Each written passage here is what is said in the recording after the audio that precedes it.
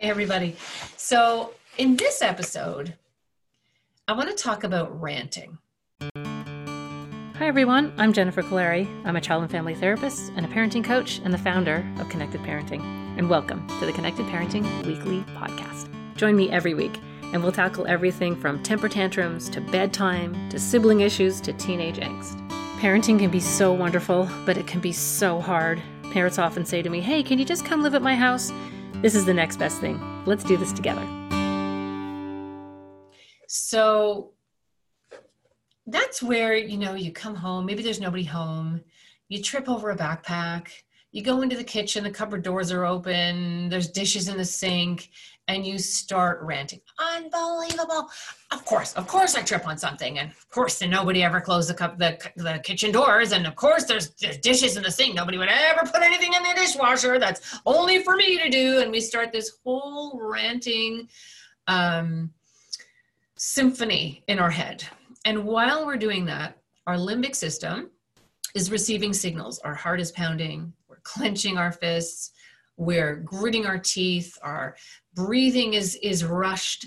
And our limbic system now assumes, oh, well, we're in danger. Something's attacking us. This is bad.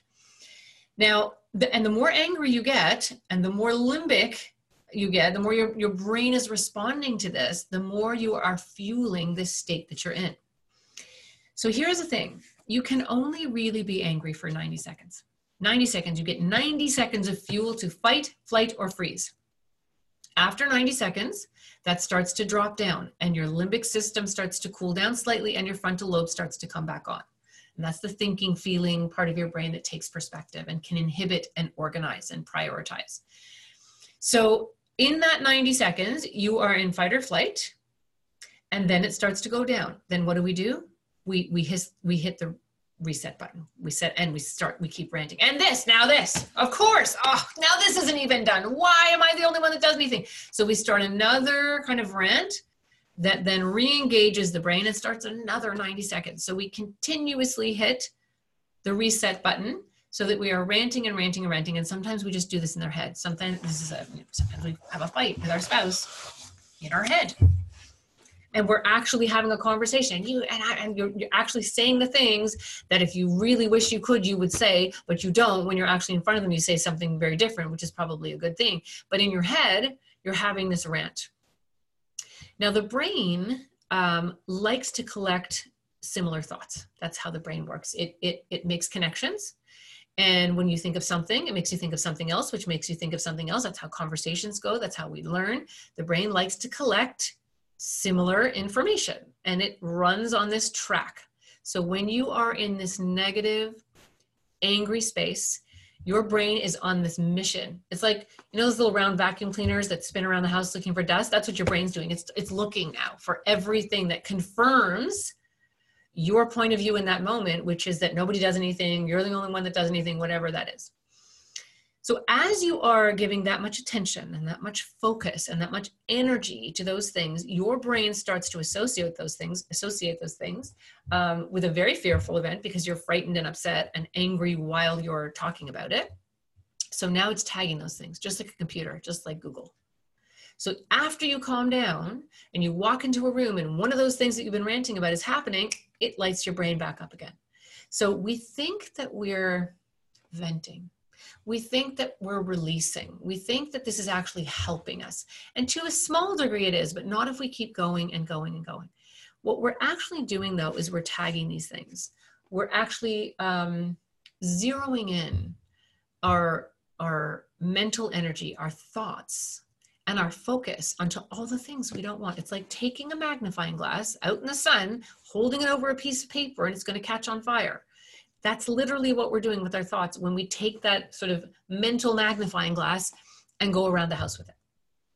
There are probably all kinds of things in our day. We don't like to admit it, but all kinds of things that actually went right, that people actually did, or things your husband might have put away or your wife might have put away and you didn't notice because you didn't see it. You only see what's not done. We have to understand that our world is a perception and that our brain is loaded with data all the time. We cannot pay attention to everything in our lives. It's impossible. So the reticular activation system, which is part of the brain that helps us pick and choose from reality what we're actually going to pay attention to, that's actually what we see. So the more you are tagging events that are upsetting, the more of those things you're going to find. And the more of those things you're going to find, the more you're going to rant. So here's what I would suggest that you do. The next time you catch yourself in a rant, just take a breath for a second. Let yourself do it. Say, okay, self, be nice to yourself. Use the calm technique on yourself. It's exhausting. It's a hard job. You've been working all day, or you've just spent hours doing something in the house and someone's just undone it in 2 seconds. Take a moment and just be kind to yourselves, to show a little bit of compassion to yourself. You know, we're human. This is very difficult. After you've done that, take a breath and just try to switch your brain so that it's not going in the negative, looking for negative things, direction. You're kind of stopping it, seeing if you can just stay in a neutral position. Can you find anything in your home that is just fine the way that it is? Is there a thought that you can think of that things are actually okay? Get your brain to start collecting other things in the other direction. Now, you can't go all the way from being upset about nobody doing anything in your house to, oh, you know what, I'm being ridiculous. I have a beautiful home and I have a nice family. And then you just feel mad at yourself. Then you're just going to feel horrible. You're a horrible person for being upset in the first place. That doesn't work. You can't jump from that place to this place. It's too big of a jump. And your limbic system is on guard still. It's not going to let you go from that to happy in case that thing was going to eat you. So it wants to make sure that you've got this under control. So you slowly take the wheel and try really hard to see if you can shift the direction. And then what you do is you try to reach for the next best feeling thought, just a thought that feels slightly better than the one that you just had. So this house is a mess. Nobody cares about me. Everyone just takes advantage of me. Okay, but you know, I did tell people to put that away and somebody did. That's good. Or I really did like the way my child, you know, said thank you for something this morning. Or I really did have a nice time with my friend when I went for coffee this morning. Just add something that's in the slightly different direction. And then find another thought that's a little better. And then another thought that's it's like you're climbing a mental knotted rope out of a hole. And you just keep reaching for the next best feeling thought until you slowly can lift yourself out of this mood. Make sure that you're breathing. Make sure that you're calm. Make sure that you are thinking about either neutral things or really happy things and moving in the other direction. If you were driving your car and you realize you missed your turn, you wouldn't be like, ah, and flip the car over.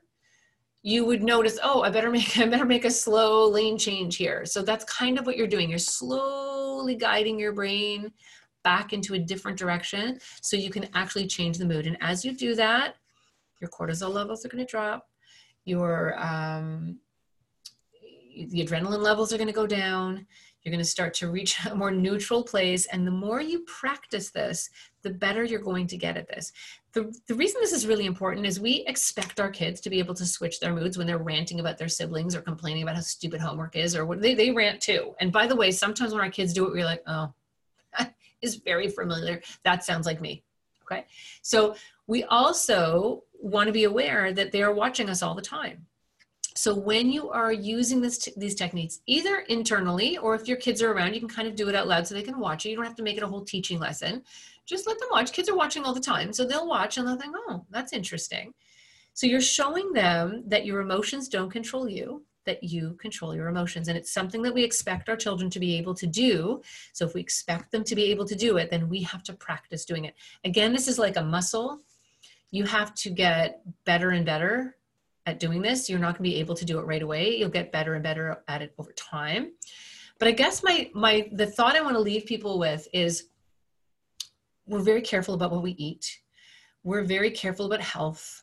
Why would we let ourselves think thoughts and continuously stay in this thought process that is negative for us, that isn't helping us, that is causing this kind of internal pollution in our own mind? It's not helping. Nobody's going to come down from the sky and go, you know what, you're right. This is ridiculous. Let's fix this for you. It doesn't work that way. Everyone is the star of their own movie. Everyone sees themselves as the good guy in the tale. So no one is ever going to see it the way we see it. And you can never control what other people think. You can never understand, you can never control other people, but you can always control your emotional response to those things and to those people. And that's a really important thing. This actually really does lead you to freedom. So I wanted to just put this out there as a challenge. I want people to try this. Just see if you can try this. So let yourself vent and rant. Catch yourself in the rant. Breathe. Relax your muscles, drop your tongue in the bottom of your mouth, just let your tongue go soft and you'll see that your stomach will relax, which is sending a signal to the brain that you're not in danger. Take a breath and just see if you can slowly find the next best feeling thought, and then the next best feeling thought, and then the next best feeling thought. Sometimes you jump too much, too high, and you're like, no, I'm still mad. That feels like too happy a thought for me. So go back down a couple of rungs and try again. See if you can practice this. And then I would love to hear from people. I want people to try it for the next couple of weeks, and then just send me an email, or you can send me a message on Facebook and let me know how it's going. I do this all the time. It has completely changed the way that I manage when I'm feeling stressed or overwhelmed. And the people that I've shared this technique with have found it to be very, very helpful, but it does take a little bit of practice. So let me know how it's going. And, this isn't easy, but it helps. And good luck. Hi, I'm Barrett Kaleri from Connected Parenting. I hope you enjoyed our podcast. And don't forget to check us out on the web at connectedparenting.com and like us and follow us on Facebook.